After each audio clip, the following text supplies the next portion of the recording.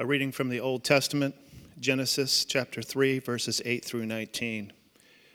And they heard the sound of the Lord walking in the garden in the cool of the day. And the man and his wife hid themselves from the presence of the Lord God among the trees of the garden. But the Lord God called to the man and said to him, "Where are you?" And he said, "I heard the sound of you in the garden, and I was afraid, because I was naked and hid myself." He said, "Who told you you were naked? Have you eaten of the tree which I commanded you not to eat?" The man said, "The woman who you gave to be with me, she gave me the fruit of the tree, and I ate." And then the Lord God said to the woman, "What is this that you have done?" The woman said, "The serpent deceived me, and I ate." The Lord said to the serpent, "Because you have done this, cursed are you above all livestock, and above all beasts of the field. On your belly you shall go, and dust you shall eat all the days of your life. I will put enmity between you and the woman, and between your offspring and her offspring. He shall bruise your head, and you shall bruise his heel." To the woman he said, "I will surely multiply your pain in childbearing. In pain you shall bring forth children. Your desire shall be contrary to your husband, but he shall rule over you." And to Adam he said, "Because you have listened to the voice of your wife and have eaten of the tree of which I commanded you, you shall not eat it. Cursed is the ground because of you. In pain you shall eat of it all the days of your life. Thorns and thistles I shall bring forth for you, and you shall eat the plants of the field. By the sweat of your face you shall eat bread, till you return to the ground. For it is where you were taken.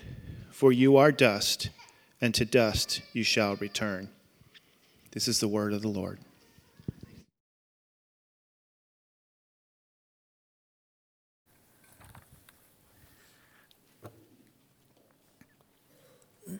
Good morning, Northwake.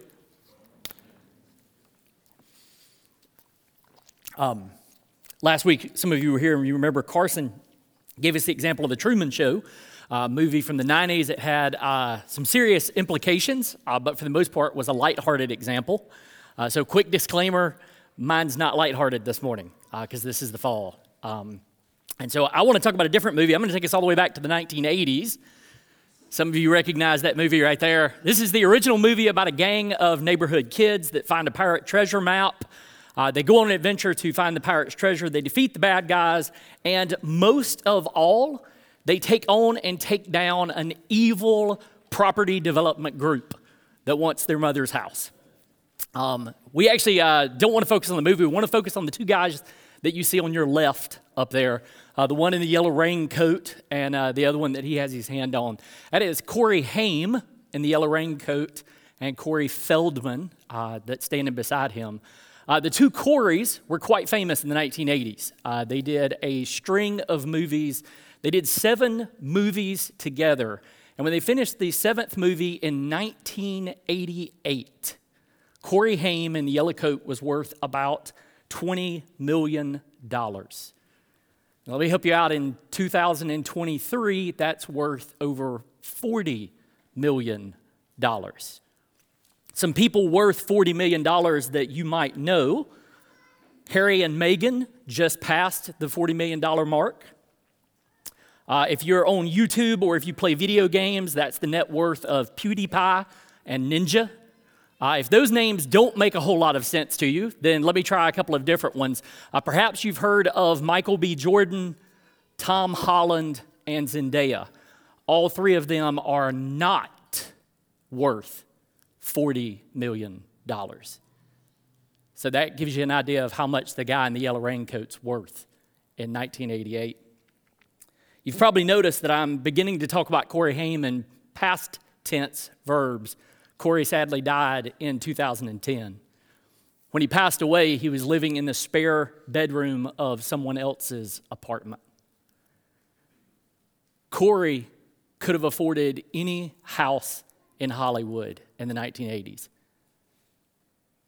But he finished his life in a borrowed bedroom. Corey could have bought any meal that the world had to offer. He ended his life eating his mom's groceries because he couldn't find any. Corey could have bought anything that life had to offer. When he died, a celebrity memorabilia site sold off some of his stuff from these 1980s movies so that his mom could afford to bury him. So you talk about a great reversal. Here is a young man that had everything. The world was literally his oyster, and he died with none of it. Stephen Dempster is a biblical scholar. He talks about that the fall that's described in Genesis 3 is how you and I experience life every day. So sometimes it's hard to really grasp how great the fall of Genesis chapter 3 was. But imagine the perfect couple with the perfect life, with perfect food that's perfectly easy to prepare, perfect relationship, perfect place to live in, perfect relationship with the Lord God that they got to spend time with. And in a few short verses that Carter read for us this morning, they lose it all. This is the great reversal in chapter 3 of Genesis. The reversal is actually highlighted for us in the text. Did you catch it as Carter was reading this morning that the Lord God entered the garden? He spoke to the man, then he spoke to the woman who blamed the serpent. So God cursed the serpent, spoke to the woman, spoke to the man, cursed the ground. The very text itself reverses the order for us. The way Moses wrote it helps us to see how backwards this becomes. In Genesis 1, 22 and 26, God blessed the man and the woman, and he told them to be fruitful and multiply, to fill the earth and subdue it. On the seventh day, God blessed the seventh day, where in Genesis so far there had only been blessing. Now that's reversed too. There's cursing. There's banishment from the place of blessing. God, who had been their gracious benefactor and their creator, is now coming as their judge. So let's look through and let's unpack the text of Genesis 3 that we have this morning and see what God's good word has to teach us from this fall. Let's pray first.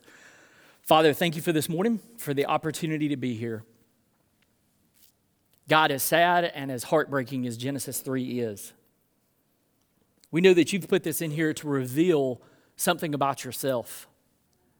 God, you are our great benefactor. You're our Father. God, you are creator of the whole world. God, you are the judge of sin.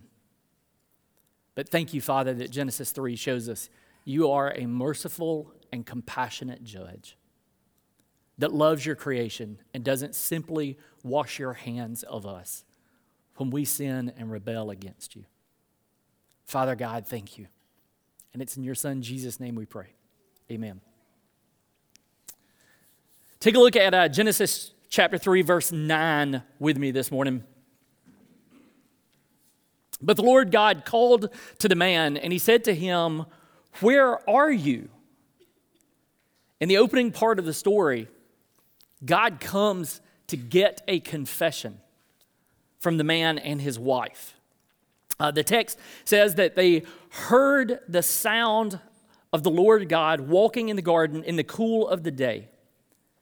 And the man and his wife hid themselves from the presence of the Lord among the trees of the garden.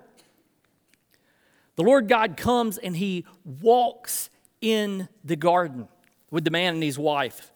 Now, this is the same verb that God's going to use later in Genesis when he tells Abram to go walk around in the promised land. The way this verb's used in these two places, we would say it's used iteratively. I know that's a big word. It means back and forth.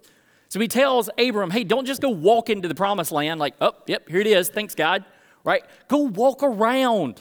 Go see it. Go walk to and fro.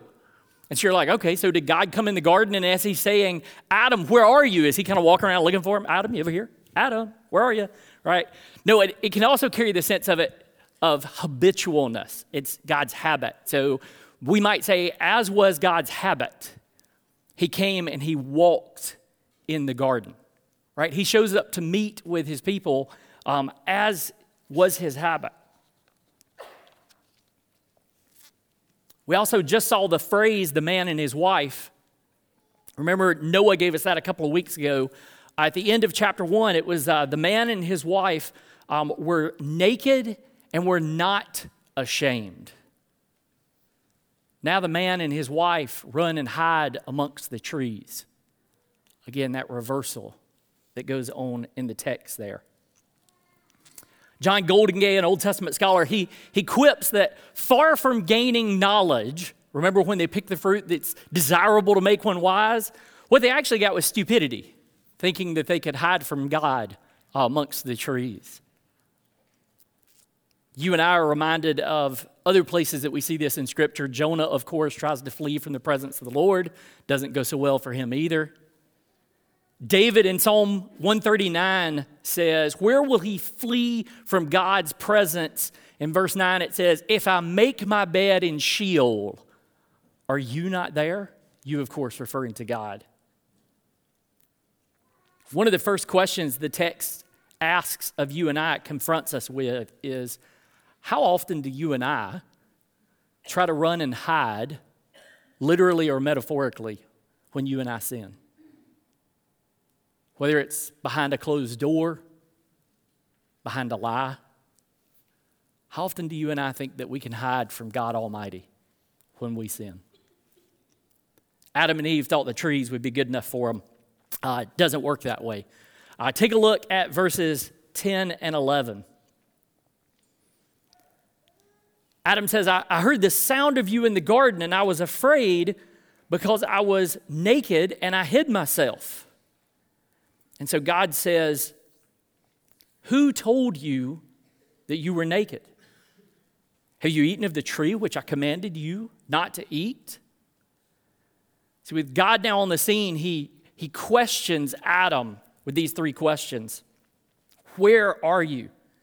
And after Adam fumbles for a bit, God asks, who told you that you were naked? You see, this cuts to the heart of what's going on in this passage. We might paraphrase this as God saying, Adam, what's the source of your guilt and shame? Where'd that come from? Notice that God's final question doesn't invite confrontation. God's asked these open-ended questions and given Adam a chance to respond. The final one simply expects a yes. Have you eaten of the tree of which I commanded you not to eat? Take a look at 3:12. The man said, the woman whom you gave to me with me, she gave me of the fruit and I ate.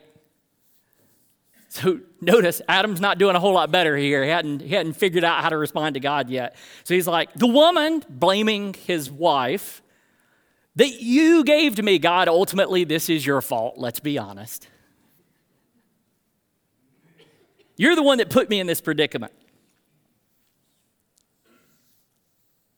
In his Genesis commentary, Umberto Cassuto, that's a fun name, he says this is so characteristically human that people are inclined to justify their conduct by pointing to the circumstances and the fate that God has allotted them in life.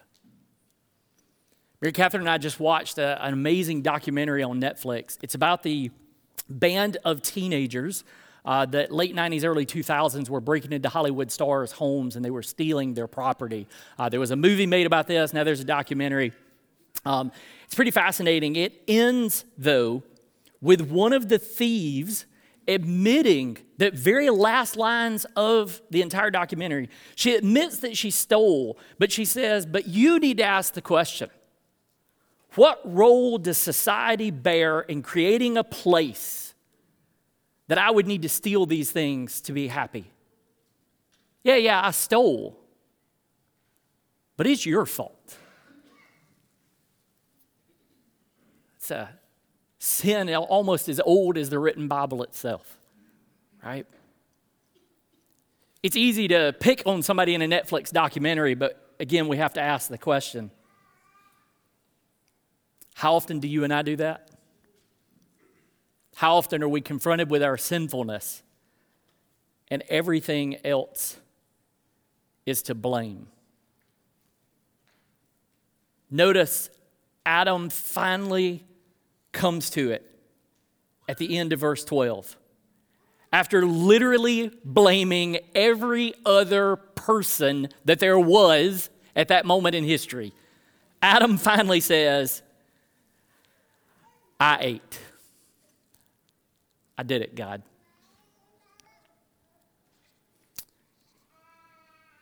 Verse 13, the Lord God said to the woman, what is this that you have done? And the woman said, the serpent deceived me, and I ate. So it would be easy when we first encounter verse 13 to look at this. What is this that you have done? And think that God is now turning with some extra degree of all of this is your fault. What have you done? But notice in verse 14, he's going to say a similar thing to the serpent, because you have done this, right? So it's difficult. In fact, your English teachers in the room will teach you that if you ever use a relative pronoun, the word this, you have to give what it refers back to. And that's a little bit tricky to decode in here. I would suggest that we don't read this with the woman or the serpent as, because you've done this, that is tricking Adam. But we read it as the entire situation here. The question is probably better if we phrase it in English as, so what did you do in all of this? Because the emphasis, just like on Adam, isn't, how did you cause this problem? It's Eve. What did you do in all of this? Now, notice her response. Similar to Adam, she begins by blaming someone else. She gives a really true statement, though. She says, the serpent deceived me. It's not 100% true. It's just mostly true. And then much quicker than Adam, she comes to the point of saying, I ate. I did it, God. I did it too. If Adam tries to blame literally everyone else, Eve's statement doesn't blame as much as it just doesn't take full responsibility before she finally comes to it and says, I ate.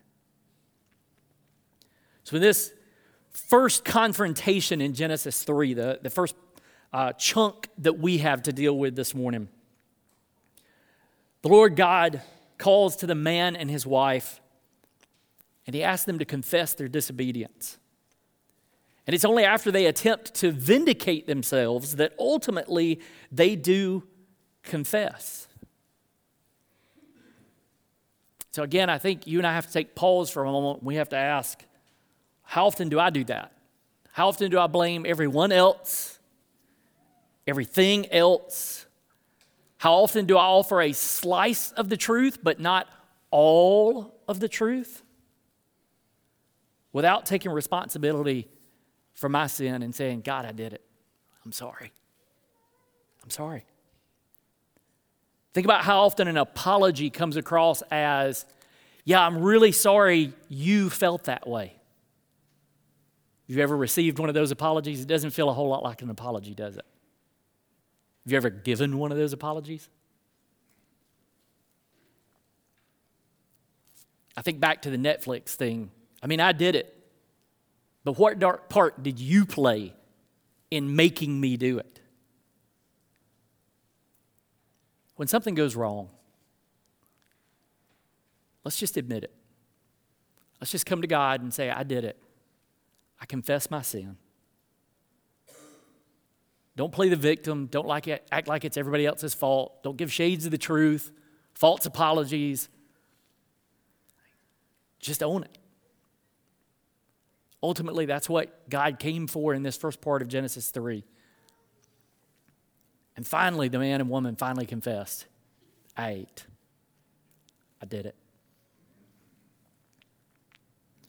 In the second section, or the second chunk of Genesis 3 that we have to deal with this morning,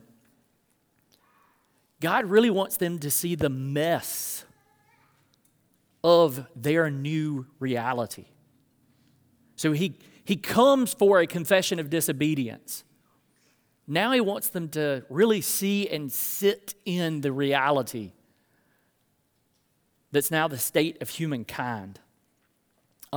God will curse the serpent in the ground. It'll say that specifically. And he'll describe grave consequences for the man and woman. Not even a smile on that one, right? Adam's going to return to dust. These are grave consequences. Like I'm trying to lighten the mood just a little bit here, y'all. Thank you. All right. We the readers encounter a question when we come to this, right? Is just the part where he curses the serpent in the ground, is that God's judgment and condemnation? Or is it all God's judgment and condemnation? What do we do with that? Does he actually curse, in quotation marks, the man and the woman when he pronounces what's going on with them? I would actually suggest to you that it's a little bit of both. So how do we get there? Notice that Genesis 3:7, this was Carson's passage last week. It says that when they ate of the fruit, their eyes were open and they knew they were naked. So they sewed fig leaves together and made themselves loincloths. Now Noah had read that the man and his wife were naked and not ashamed. Genesis 3:7 tells us that immediately they make loincloths for themselves. So what I would suggest to you is in the text of Genesis, before the Lord even shows up, shame and alienation have already entered the picture. Because the two who were not ashamed now are trying to cover themselves up in front of one another. Sin's entered the world, and already it's having its effect on the only relationship that exists, the man and his wife. Then in verse 8, they hear the sound of the Lord God in the garden. And their response to that is to go try and hide amongst the trees. Right? So the text seems to describe that as soon as they eat, things begin to go very badly. You say, well, is God pronouncing judgment in this already broken, messed up world? I think so. When we get to that middle section where he addresses the man and the woman, you're going to see God using I will statements. Right? So there is a messed upness to the world that has come into being. And Genesis describes that for us. And then there is God speaking into that. I know that sounds bleak. Just hang on to the end of the sermon. It gets better, I promise. So let's take a look at Genesis 3:14 together. The Lord God said to the serpent, because you have done this, cursed are you above all livestock and above all the beasts of your field. On your belly you shall go, and dust you shall eat all the days of your life. Now, there are fun questions that come out of this. We might as well tackle the fun ones before we get to the serious stuff. A lot of people ask the question, on your belly you shall go. So did the serpent originally have arms and legs, and God took them away, right? So no more. Now you get to crawl on your belly. If you know Rob Craig's famous saying is, never trust anything that doesn't have shoulders. Rob is not a fan of snakes. He doesn't mean never trust anything that had its shoulders taken away, all right? So there doesn't seem to be any indication that somehow the serpent looked differently, right? Like you would imagine maybe something like a four-legged dragon, and God kind of lops those off. One of the questions that comes up, though, is who is the serpent really? What's going on here? Genesis doesn't do a whole lot to answer that for us. The serpent shows up on the scene, and he's the antagonist. He's the guy that begins causing trouble. The New Testament, on the other hand, doesn't have a problem at all identifying this for us. The Apostle John, in the book of Revelation 12:9, He says that the great dragon was thrown down, that ancient serpent who is called the devil and Satan, the deceiver of the whole world. Hear the Genesis language in there? The serpent, the deceiver of the whole world. He was thrown down to earth, and his angels were thrown down with him. John will reference this again in Revelation chapter 20. The prophet Ezekiel also helps us with this. There was an ancient city on the coast, and the name of that city was Tyre, Tyre. It's not mentioned a lot in the prophets of the Old Testament, but it does get an extended section in the book of Ezekiel. And for those of you who have ever read the book of Ezekiel, you know Ezekiel loves to blend spiritual realities, heavenly realities, with earthly realities and events that are going on in his day. So when we read Ezekiel, we have to do a little bit of work there to sort of pull the pieces out and say, all right, Ezekiel, what are you really communicating here? So notice this passage. This is Ezekiel 28. God asks Ezekiel to raise a lament for the king of Tyre. And so Ezekiel says, "You were the signet of perfection, full of wisdom and perfect in beauty." Apparently, Tyre was a beautiful city. One of their sins that they were guilty of was pride. Verse 13, "You were in Eden, the garden of God. Every precious stone was your covering." Wait, what? Like Tyre was not in Eden, the garden of God. What's going on here? So Ezekiel is blending the earthly and the spiritual, historical, all of these things together. Verse 14, "You were an anointed guardian cherub. I placed you. You were on the holy mountain of God. You were blameless in your ways from the day you were created until unrighteousness was found in you." Verse 16, "In the abundance of your trade, you were filled with violence in your midst, and you sinned." See how everything just shifted back? Tyre was a trade city. So Ezekiel's shifting away from this analogy that he's giving back to the city of Tyre. In your trade, you were violent. You sinned. It goes on. "So I cast you as a profane thing from the mountain of God. I destroyed you, O guardian cherub." Verse 17, "Your heart was proud because of your beauty. You corrupted your wisdom for the sake of your splendor. I cast you to the ground." When the lament is raised over the real city of Tyre and its real king, God, the Holy Spirit, speaking through the prophet Ezekiel, weaves in the story of, there was one far more powerful, far greater, far more prideful than you, a guardian cherub. It was no problem at all for God to lay him low when he sinned. So the teaching moment for the king of Tyre is, it's not going to be a problem at all to lay you low. Right? But you and I are concerned with that second half of that. Who was the guardian cherub who is in Eden on God's holy mountain, who was cast to the ground? That great serpent of old, John would say. Isn't it interesting that in Carson's sermon last week, he read the passage about Eve seeing that the fruit was desirable to make one wise. And here in Ezekiel, he accuses him of corrupting wisdom for the sake of splendor.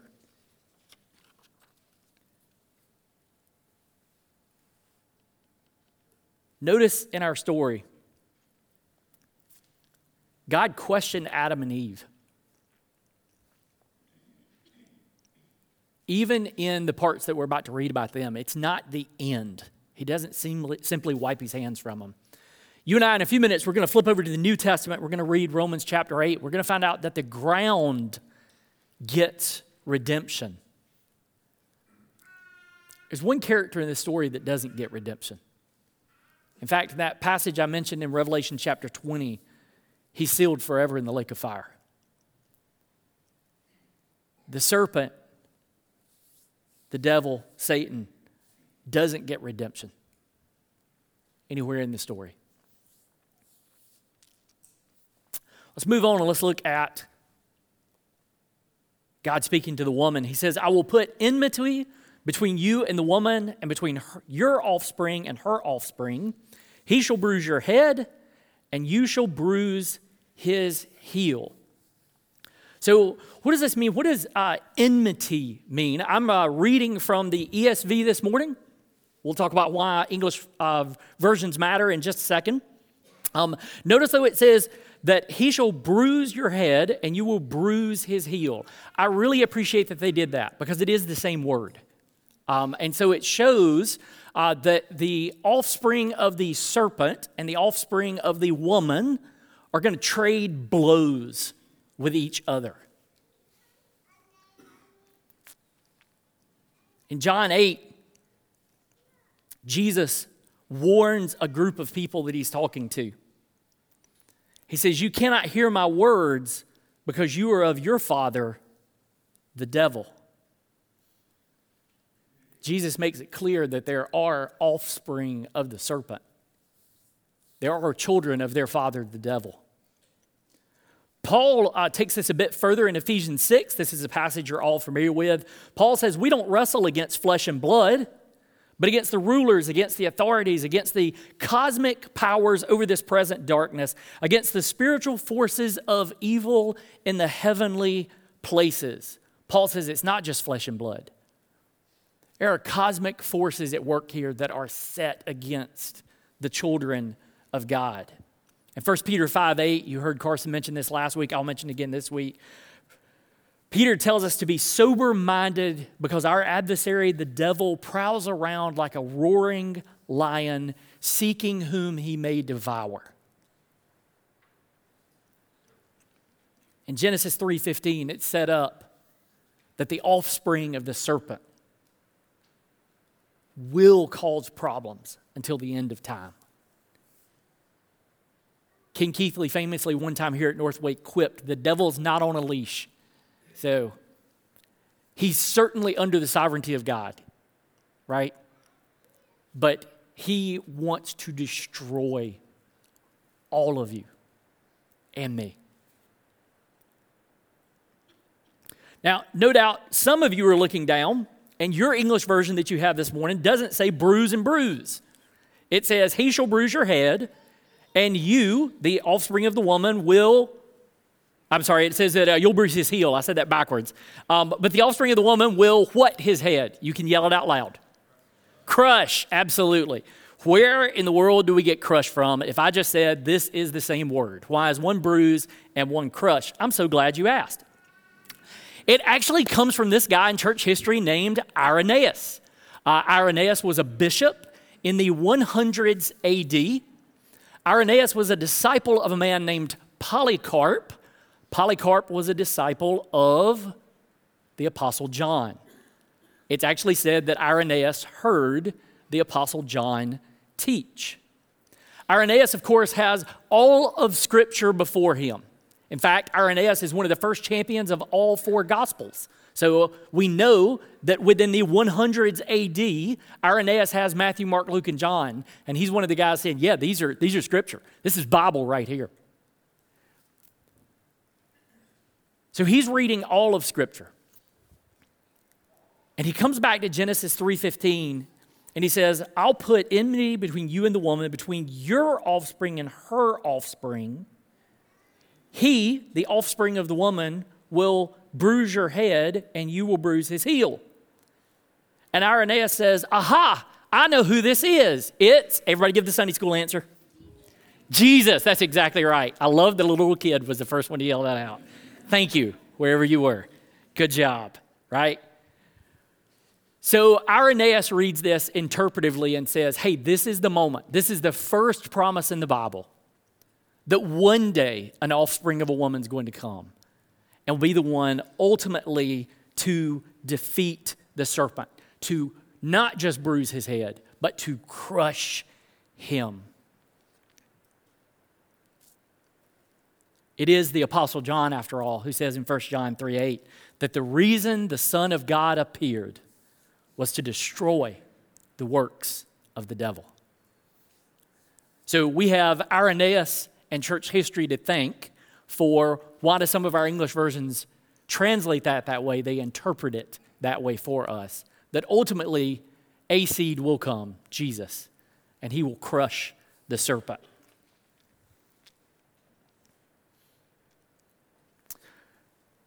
Let's look down at the second part of that. To the woman he said, I will surely multiply your pain in childbearing. In pain you shall bring forth children. Your desire will be contrary to your husband, but he shall rule over you. Now, no doubt some of you are looking down at your Bible right now. You heard Carter read contrary to, you just heard me read contrary to, and you're looking up on the screen and you're saying, that says your desire will be for your husband. What is going on here? I'm glad you asked. So both Carter and I, at least I would assume Carter and I read from the ESV. ESV? Yep. All right. So in 2016, the translating committee for the English Standard Version of the Bible, which is made up of both men and women, decided that they wanted to come up with the best possible English translation. And when they came up with this best possible translation, they were going to make it a fixed translation. In other words, meaning, now that we've done this, we've got a really, really good, they wouldn't say perfect, English translation, and we're never going to change it. We're done. They came out with a press release. You can go read about this on the web. Crossway Publishing put it out. But what they quickly realized, when many of us wrote and complained, was that you can't do that because the English language changes. Right? You might pick a perfectly good word, and 50 years from now, that word no longer means what that word meant. And you're like, what? No, really. In the 1800s, awful was a synonym of awesome. In fact, it was actually greater, right? Because it wasn't just some all, it was full of all. Right? And everybody's like, no, that's not how we use that word at all. Right, because meaning shifted. And now that word is actually gone to the exact opposite, and it's completely negative. We could pick plenty of English words throughout history. Some, even over the course of my lifetime, 46 years, have shifted in their meaning. And so we can't simply say we have a really, really great, nearly perfect English text, and we're going to leave it. This was one of the 50 changes that was made, by the way. So if you have an ESV prior to 2016, your ESV probably says your desire will be for your husband, and he shall rule over you. If you have one after 2016, which is what I read from, it says your desire will be contrary to your husband, but he shall rule over you. And I think we have a slide that shows that compared to a lot of the other English versions. Yeah, there we go. So you see NIV, New American Standard, King James, Holman Christian Standard, NRSV, like most of them have for in there. Your desire will be for your husband. So where are they getting this from? Why would the ESV translators make that change over all the other changes? They're actually getting it from Genesis chapter 4.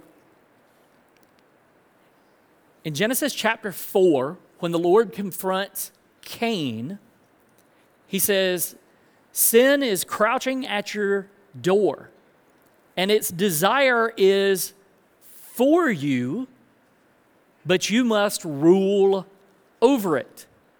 It's the exact same phrase in Genesis 4 that we have here in Genesis 3. So when they're looking at this in context, which is a great thing to do when we're studying the Bible, they're like, the sin's desire, it's not just for Cain. Like, it's absolutely against Cain. It's contrary to Cain. It wants to kill Cain. So we're going to make that stronger. And if we do it in Genesis chapter 4, we need to do it in Genesis chapter 3 because it's the same phrase. I would ask the question, is it shall rule over you, or you must rule over it, if we're talking about Cain and sin there. Are we making that word strong enough then? Right? Because I don't think in that passage in Genesis 4, God's calling Cain to just sort of rule over your sin. Hey, you just got to rule over it a little better, right? Right? Like maybe if you'd lead your sin a little better, that would take care of all these problems. If we're going to make the first one the nth degree of how strong we translate it, then maybe we ought to do that with the second one. You've got to dominate your sin. You've got to crush it. You've got to wipe it out before it gets you. So we back up to Genesis chapter 3. Your desire will be contrary to your husband, but he will wipe you out. And everybody's like, no, wait, that's too strong. Let's not do that, right? So you see the difficulty here that the ESV committee is struggling with. So how can we read this is the question. Well, let's say that we start on the really strong side, right? So Eve, you're so far called the woman. It's not to the end of this chapter that she's named Eve. So Eve, your desire will be contrary to Adam, and he will lord it over you, rule over you. If we take it that way, then the man and the woman in this newfound reality, at absolute worst, are each other's nemesises. They're set against each other in this new reality. And you say, well, that's depressing. Yeah. Fear not. There's this thing called the New Testament. And with Jesus and the Holy Spirit, marriages can be good marriages. But in this reality that is entered in, there is something fundamentally broken in human relationships now. You say, well, is there any softer way to read this at all? Like maybe the man and his wife don't want to just kill each other immediately. There actually is. The word occurs one more time, desire, one more time in the Old Testament. It actually occurs in the book Song of Songs or Song of Solomon or Canticles, whichever name your Bible gives it in the table of contents. And you all know the verse. It's the one where she says, I am my beloved's and he desires me. And you're like, oh, that's a good use. It is a good use. You're like, well, how could desire, if we read this word in that way, be part of the fall? Like, how is that a bad thing at all if it's used in such a positive way in Song of Songs? I think the Apostle Paul actually helps us with this. If you flip over to 1 Corinthians 7, you don't have to do it right now. You can do it later this afternoon. Read the whole chapter. You'll get something out of it. But remember when Paul's writing in 1 Corinthians 7, he's writing to men and women. He's addressing men first about being married. And he says, I really wish, my desire, the Apostle Paul speaking, would be that you would all be single like him.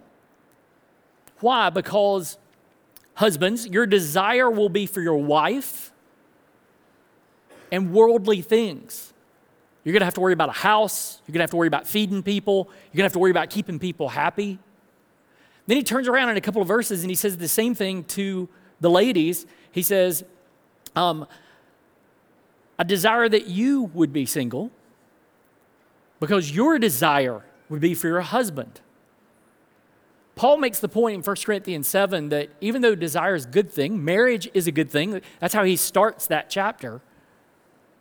That it causes us to have divided loyalties. No longer is my focus completely and solely on pleasing the Lord. Now there's a whole lot of other things that are in there.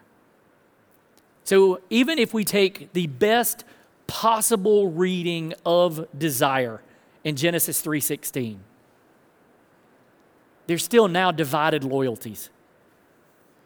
God's not first and foremost anymore.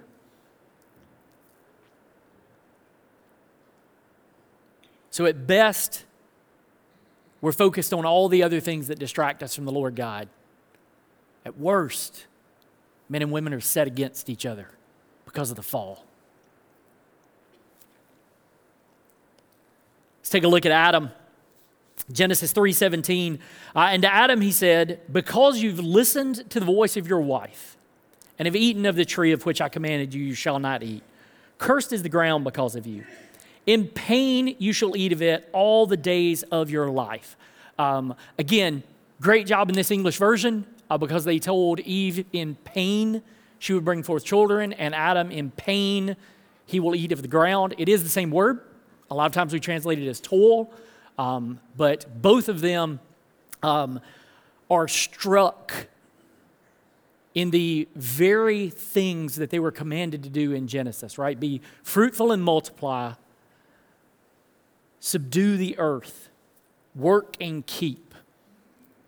A good friend asked me, isn't it a bit reductionistic if we just take a look at in pain you'll bring forth children and in pain you'll eat of the ground, and make it just about having kids and sort of our creative work on this earth?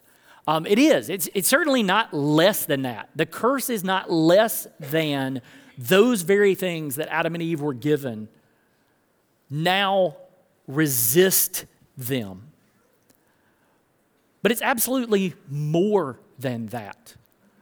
Many scholars will refer to the being fruitful and multiplying, keeping and subduing. They'll talk about that as human flourishing. I don't necessarily love the word flourish, but it's a perfectly good word. This idea that humans are all that humans are supposed to be. We might say human success, although we could mess that up with sort of the American dream of I want a big house and a big job and 4 Mercedes in the yard or Maserati or Ferrari or whatever your favorite car is, right? So essentially all that it is to be good and fully human. Now that's going to be done in pain because creation's going to work against the man and the woman. The way the world works now isn't going to work as well as it should as they're going about their work.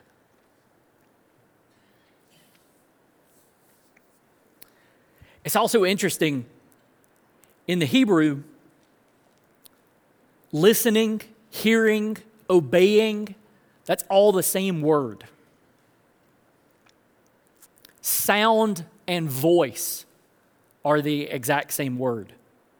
And so almost like bookends, I know they're not true bookends because this starts the section, it doesn't end it, but almost like bookends, we have this beginning with they hear the sound or the voice of the Lord God in the garden.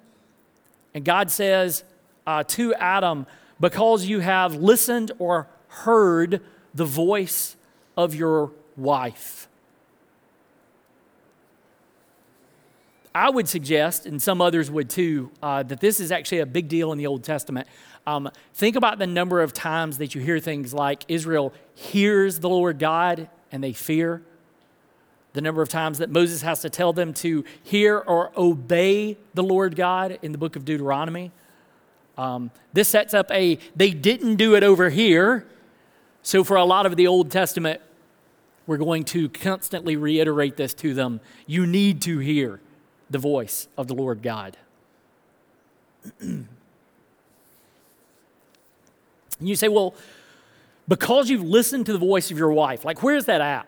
Is there a verse missing where Eve said, hey, Adam, eat this dummy, right? Is that what that's referring to? No, of course not. It's not there in the text. Notice if we go all the way back, Adam has been present for every bit of this. In Genesis 3:6, Adam's barely an afterthought. It says that the woman sees that the fruit is pleasing to the eye and desirable. This is after the whole dialogue with the serpent. So she takes and eat. And then it says, and gives it to her husband who was with her. And he ate. Adam's there. He literally hears every bit of this play out.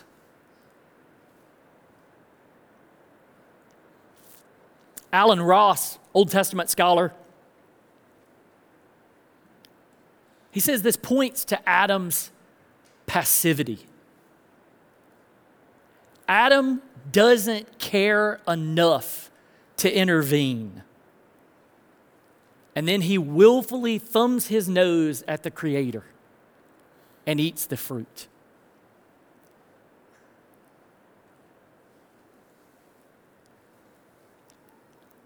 God tells Adam, cursed is the ground because of you. In pain you shall eat of it all the days of your life. Thorns and thistles it shall bring forth for you, and you shall eat the plants of the field. By the sweat of your face you shall eat bread. Where Adam and Eve had every tree in the garden to eat from, now in pain or toil, work, they'll just get bread. Notice that the ground, the very source of Adam, right? He was taken from dust, resists him. If we back up, notice that Adam, the very source of Eve, resists her, right? The sources resist now in the work. So we started this talking about the great reversal that happens in Genesis chapter 3. The good news of the Bible is it's not the greatest reversal in Scripture. The greatest reversal comes because God is a loving and merciful judge who doesn't wash his hands of his creation and say, well, y'all created this mess, now live with it. In multiple places in the New Testament, at least 3 we're going to look at, the Apostle Paul reflects on the fall in Genesis 3. One of those is Romans chapter 8. Many of you are familiar with this verse. Paul says that all of creation was subjected to futility, and now it waits for the redeeming of man. He says that creation itself will be set free from its bondage and its corruption, and it will be given the freedom of the glory of the children of God. In Romans 8:22, he says, "For we know that the whole creation has been groaning together in the pains of childbirth," waiting on this. You hear the language of Genesis 3 there coming out in Romans chapter 8. A second passage that reflects on the fall is Romans chapter 5, if we just back up a couple of chapters. Paul talks about this in a long section of chapter 5, verses 12 all the way through 21.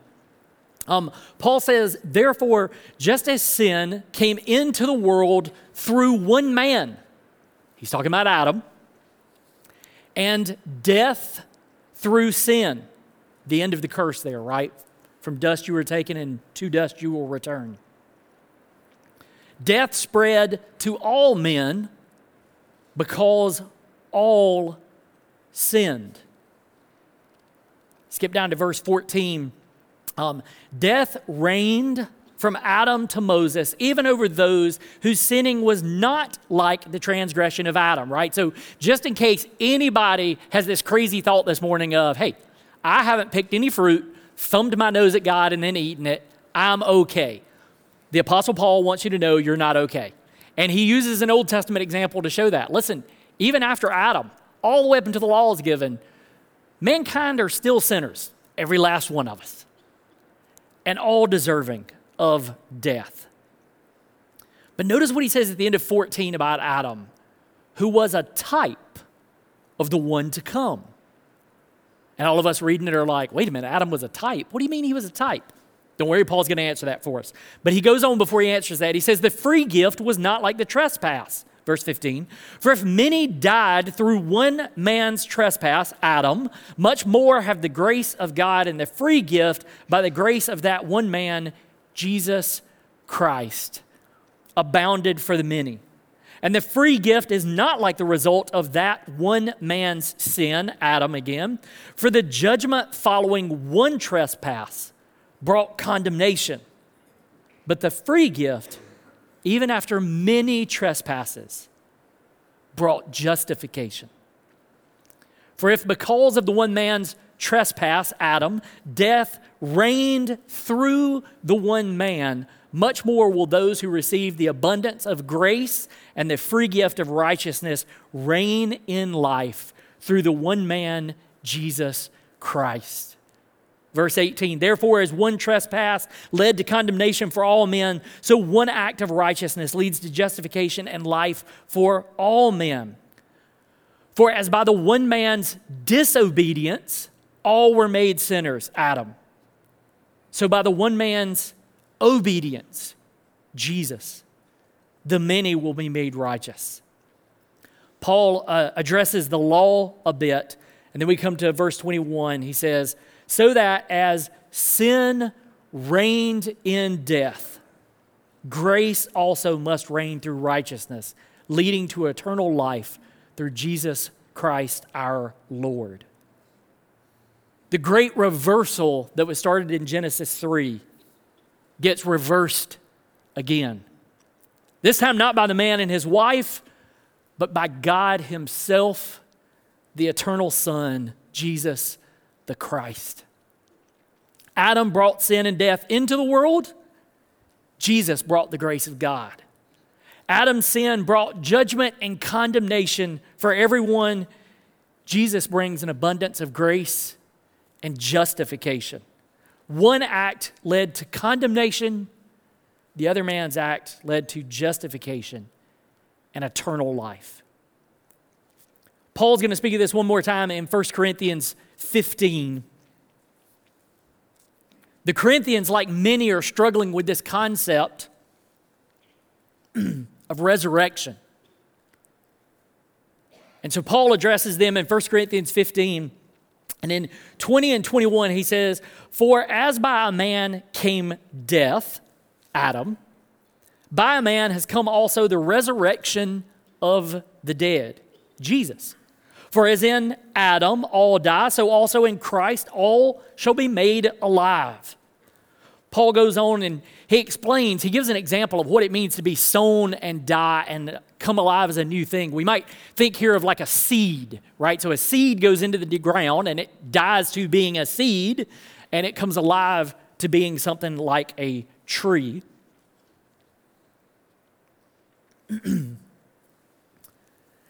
And so Paul says, death reigned. Oh, sorry. I skipped to the wrong spot.